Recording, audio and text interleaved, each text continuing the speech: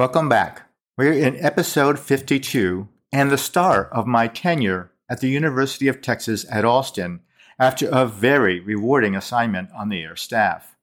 One thing you continue to wear from the air staff is a badge, which is rather nice, and I'll post a photo in the episode photos. Following the assignment, I also earned my third Meritorious Service Medal at the midpoint of my commissioned career. Of course, I realized that going from the air staff to the ROTC assignment was going to be quite a big change. As I've done with each assignment, I need to provide a bit of background to illustrate the lay of the land.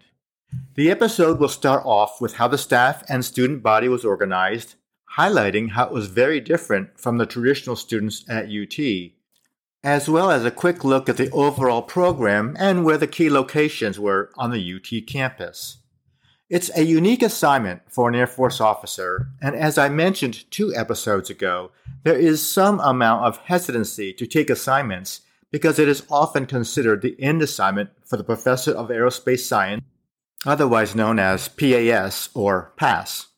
The most senior on the staff is usually a lieutenant colonel or a colonel, with most being full colonels, and UT is a colonel billet. In comparison, the other 2 main commissioning venues for officers are Officer Training School that I went through, or the United States Air Force Academy. Those assignments are viewed as premium assignments and promotable ones as well. It's not that the ROTC assignments are less important, as more officers are commissioned through that venue than others. My view was that the importance of the staff is to provide the best possible start for the graduates as they enter the Air Force and be a positive representation of the Air Force, both in the community and on campus. More on that later. With that, let me share how the staff is organized.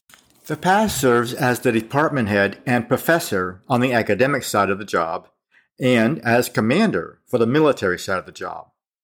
The next in line is the Commandant of Cadets. While many detachments may have 3 and some 4 officers, we had 4. The other positions were Education or Academic Officer and the Recruiting Officer. I was the Academic Officer for about half the time of my tenure and Commandant of Cadets for the other half.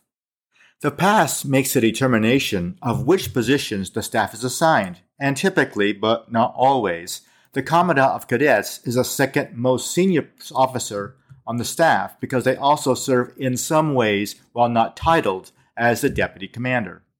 The PAS is afforded academic rank of full professor, and the others are typically assigned as assistant professors. As we look at the professoriate, faculty start as assistant professors and after about 7 years are eligible for promotion to associate professor and tenure. Some move on to full professor, and some remain associate professors for the remainder of their academic careers depending on their institution. In ROTC, assistant professor is aligned across all the institutions. One of the unique benefits is that the president of the university generally grants academic rank, and so even as an ROTC instructor, academic rank is like currency across all accredited institutions. And you'll see why this is really important in the next episode. The staff also includes administrative personnel. We had 2 enlisted members, both mid-grade NCOs, and 1 civilian administrative specialist who was a university employee. The enlisted members are responsible for student management records and, in my view, serves as the glue that keeps the detachment running very smoothly. So here I am. I arrive and meet the PAS, who was Colonel Kalar. Here is my introduction to the detachment. Welcome. Right off the bat, he says, "So you have a doctoral degree in education, right?" "Yes, that's correct." "Well, this is the documentation over the past decades that we've tried to get academic credit for and have been unsuccessful. Can you do it?" Now, in my mind, I'm thinking, let's see. Higher education is my area of expertise, and I've been successful with hard-to-do tasks. And I also realize I have no experience with working academic issues on a university campus. So, I say very confidently, of course.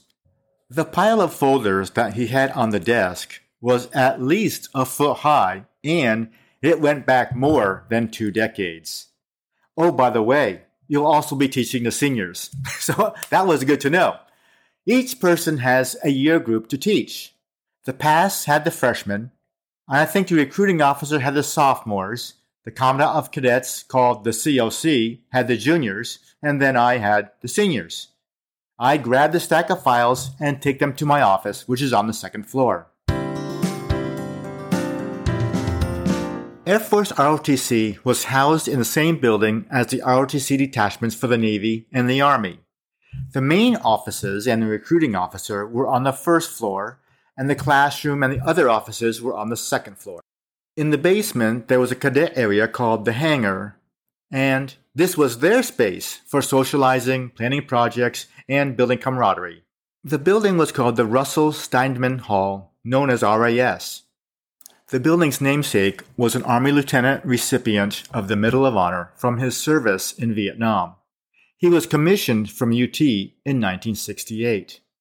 Luckily for us, we also had parking near the back dock of the building. As you likely know, parking on any campus is not just a premium, it's a precious commodity. And we didn't even have to pay for it. As a side note, RAS was torn down in 2010, and I actually visited the new building a year or two ago, and it's an absolutely beautiful modern building that houses quite a few departments as well as the 3 ROTC programs. And as nice as it was, my sense was that having your own building would be a bit of an advantage in some ways due to the type of the program. RAS had its own flagpole in addition to the university flag, and the ROTC detachments would take turns putting up the flag at dawn and taking it down at dusk as part of their military training. UT was originally built on 40 acres set aside by the state, and the nickname has prevailed and part of the UT culture. As I recall during my tenure, UT was the second largest four-year university in the United States measured by undergraduate enrollment behind Ohio State University. In the last data available, Ohio State is today 5th and UT 8th. The main focus of the campus is the UT Tower, located centrally on a small hill. The tower houses the main administrative buildings, and when you're lost on campus, look up and get your bearing from where the tower is. Our building was just 0.2 of a mile from the tower. Next to RAS was the university gym called Gregory. That was convenient for working out and also for the cadets to change and shower after PT. Walking to the end of the campus toward Guadalupe Street was a post office. I maintained a mailbox there to get my mail, and it was also only about a quarter mile from RAS. And you'll see how that becomes important later as well. The other most significant building on campus was the LBJ Presidential Library, where the LBJ School of Public Affairs is jointly housed. Outside the library is a very large open area, and we had permission to do our military drill or marching practice on that location. It worked out really well because we needed an appropriate surface and otherwise would have to find a parking lot, which would be impossible, or tie up a street, which also would be impossible. So that's the lay of the campus, and I'll post a map in the episode photos highlighting each of these locations. With that in mind, the ROTC students are called cadets and are issued uniforms. Freshmen and sophomores wear black shoulder boards, with their cadet rank being 1 diagonal stripe and 2 diagonal stripes respectively. This is very similar to the shoulder boards worn at OTS, while very different from those at the Air Force Academy. Then, as juniors and seniors, they have leadership responsibilities in the cadet wing. The cadet wing is designed to mirror an Air Force wing in an organizational structure with a cadet wing commander, group commanders, and squadron commanders and flight commanders with a corresponding rank that you see in the Air Force. Each cadet has a wing job and wears shoulder boards with stripes aligned to that of naval rank, like OTS. The COC has responsibility as mentor and advisor to the cadet wing commander. Perhaps the most challenging part of that role is you're really there just to mentor and advise and not to tell them what they're supposed to be doing. Cadets are also issued PT uniforms or physical training uniforms as well. Cadets attend all official activities like PT, leadership, and classroom courses in uniform. All of these activities are added requirements to their normal academic experience. In addition, they participate in recruiting events and attend field training between their sophomore and junior years. This multi-week activity is an immersive program that must be completed in order to continue as an upperclassman in ROTC. There are some cadets that are eliminated from the program when they don't make satisfactory progress at field training. And I'd note that ROTC instructors from across the U.S. are required to serve at least once at field training during their tour. This gives the Air Force a chance for cadets to be assessed by more than the staff at their respective detachment, and that certainly is a benefit for the Air Force. The recruiting events occur all year round, but primarily in the summer, and there are many of them at UT, high school recruiting events, and job fairs. And we also had the responsibility to recruit from satellite schools at St. Edward's University, the Austin Community College, and Huston-Tillotson University, which is an HBCU, or Historically Black University, all located in this Austin area. When students came into those programs from the other institutions, they would have to come to UT for all of the ROTC functions and activities and classes. And this was a huge additional burden. Plus, they didn't have the opportunities to mix with the other cadets like those that went to UT had. We didn't have a lot of students from these institutions. We did have some. We had 2 recruiting officers during my tenure, and both were very creative, and they worked to make the events somewhat fun for our cadets, and creative, realizing his job was to recruit and connect with prospective students who were significantly younger than he was. Phew, that was a lot of information, I know. While I will build on and remind as we go through the next episodes, I think you'll see how this all fits as we move forward. Back to my project. Now you can see that the cadets had a lot of responsibilities, and with little exception, they didn't get any core or elective credit toward graduation. All told, there were the equivalent of about 24 credit hours of instruction over 4 years, and this didn't count the time for PT, recruiting, their wing jobs, or field training. No cadet activities were conducted at the detachment during summer. And while it's not full immersion like OTS or the Academy, it's very demanding on these students. The single exception at the time was that some government students got credit partially for one class. Woohoo! Since students were coming out of high school with an ROTC scholarship, they're generally for 4 years. And with the additional time, it's a huge challenge and often requires summer school courses and or seeking an extension to graduate. Extensions are always a bit of a challenge because by the end of the 3rd year, the Air Force is counting on these cadets being commissioned and filling slots across the Air Force. And this is why the project that Colonel Kalar gave me was so important. If you're wondering why it took so long to get nowhere, it's not only this, but keep in mind that colleges and universities by and large are quite liberal. And on some campuses, ROTC programs are tolerated for federal funding. In addition, faculty don't see the program at ROTC as having the same academic rigor as their classes. Some don't even know that there are classes, they just think they march around doing whatever. At UT, the Navy and the Army were also interested in my project because they too needed their cadets and midshipmen to get credit for their programs as well. If I could get success, it will save tens of thousands of dollars a year, as well as helping cadets complete their education in just 4 years and move on to their Air Force careers. I had to learn how the process worked, and it was a unique labyrinth to work through with lots of routes that had a giant wall, many giant walls. As the academic officer, initially, I got to get a full picture of the scope and program of the entire Air Force ROTC program and the academic rigor that we had at the time. Moving into class, my predecessor was a very laid-back major who taught the seniors. And by now, you know, laid back are not 2 words that typically describe me. As with any organization, a new assistant professor coming in, and the students are searching for as much information as they could about him or her. I was no different. Quickly, they saw that I had a doctoral degree, and that raised some cadets' spidey sense. In addition, I was coming from the air staff, and that was also pretty unique because most come from base-level jobs. Lastly, they knew that Colonel Kalar gave me the academic credit project, and so the rumors were flying that I would be more like a regular professor.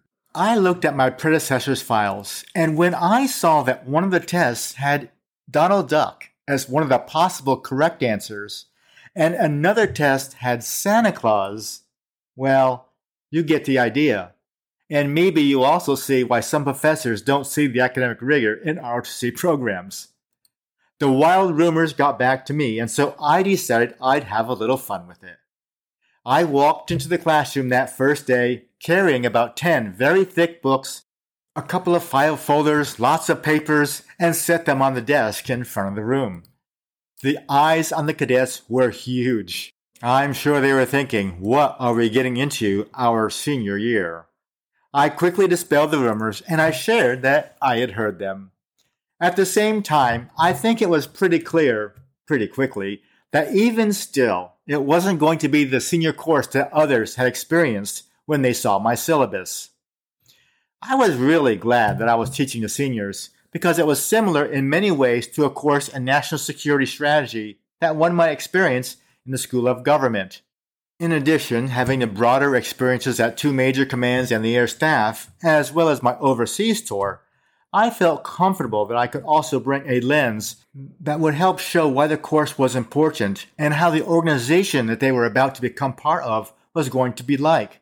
Part of the course was also about preparing for their accession into the Air Force and what they could expect as a new second lieutenant transitioning from college. For me, in addition to have a professorial experience, it became my own college experience. After all, I never was on campus full-time through my entire academic career, and in many ways this made this assignment both so much more rewarding personally, as well as the opportunity to provide mentorship to future leaders of the Air Force. For many cadets, even more than half, their goal is to become an Air Force pilot. That's where my experience was lacking. On the other hand, the PAS and one of the instructors were both pilots, so that helped the organization a lot. Having said that, for some cadets, this was a childhood goal. For some, it was legacy because they were the child of an Air Force pilot. And for some, it was a more recent personal goal. Recognizing this, and in fairness, it is the Air Force after all, there was a large component to the Air Force cadet wing that had this in mind. The hangar had photos of the Air Force aircraft with a heavy emphasis on fighter aircraft. The wing mirrored an Air Force operational wing that had a flying mission, and once a cadet had a pilot or navigator slot, they were allowed to wear flight suits as their uniform of the day, and that was a big deal. With all of this in mind, they were also exposed to some of the customs and traditions in a flying squadron. Now, being a support officer, this was truly an area that I had no perspective on. This became quite evident not long after my arrival to Austin. I'm enjoying a restful night's sleep, and all of a sudden I hear a concerning noise. And it sounds like it's coming from above me, and I don't have an attic. Is there someone on my roof? It's not Christmas time, and it can't be Santa. It must be a burglar? You know I've had more than one experience with break-ins, and I'm pretty nervous from that experience. I have no weapons. You know I really need to buy some golf clubs. I do have a fireplace, but since I never plan on using it, I have no fire poker either. So I'm gingerly trying to figure out what's going on. From the episode photo last week, you can see that the house has a pretty steep roof line. So I also know that I'm not going up on the roof. Plus, I don't have a ladder, nor do I want to confront anyone on the roof. Finally, I see people, quite a few people. Wait, some of them look familiar. Are they cadets?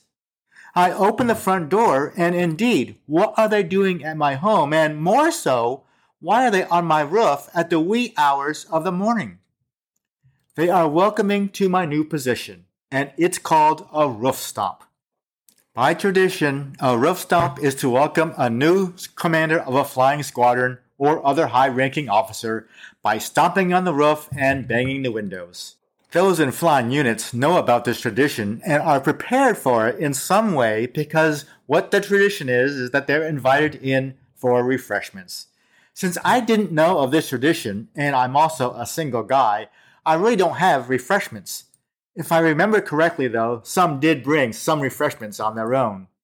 Anyway, as my heart rate comes back down, they tell me of this tradition. And I sure wish Colonel Kalar had told me about it as well.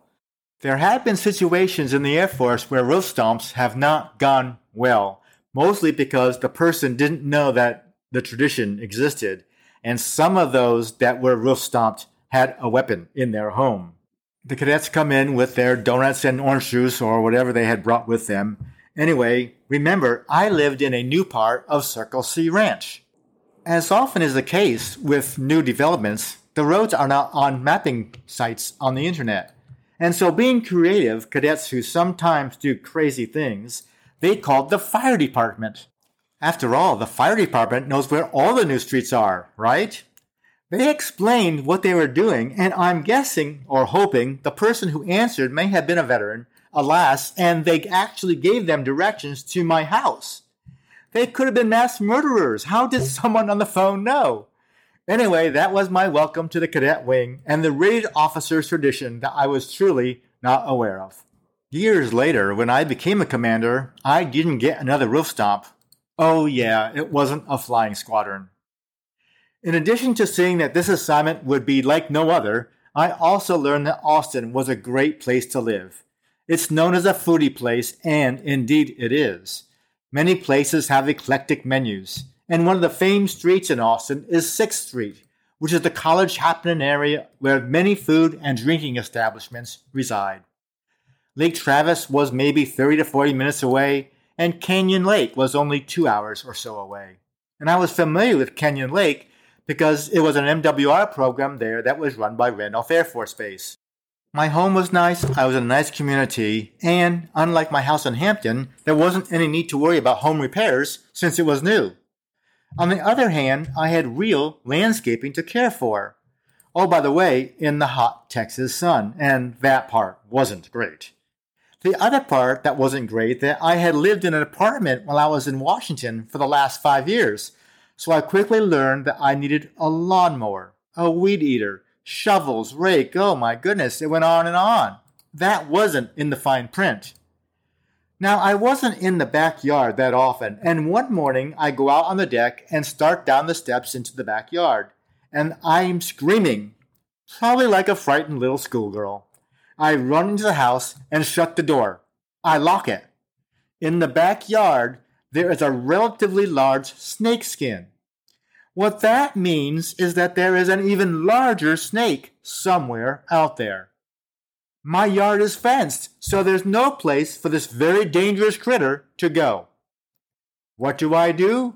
I call my realtor and tell her I need to move. Now, in hindsight, that might have been an overreaction. The good thing is I had a shovel. You see, sometimes you have things that you really need.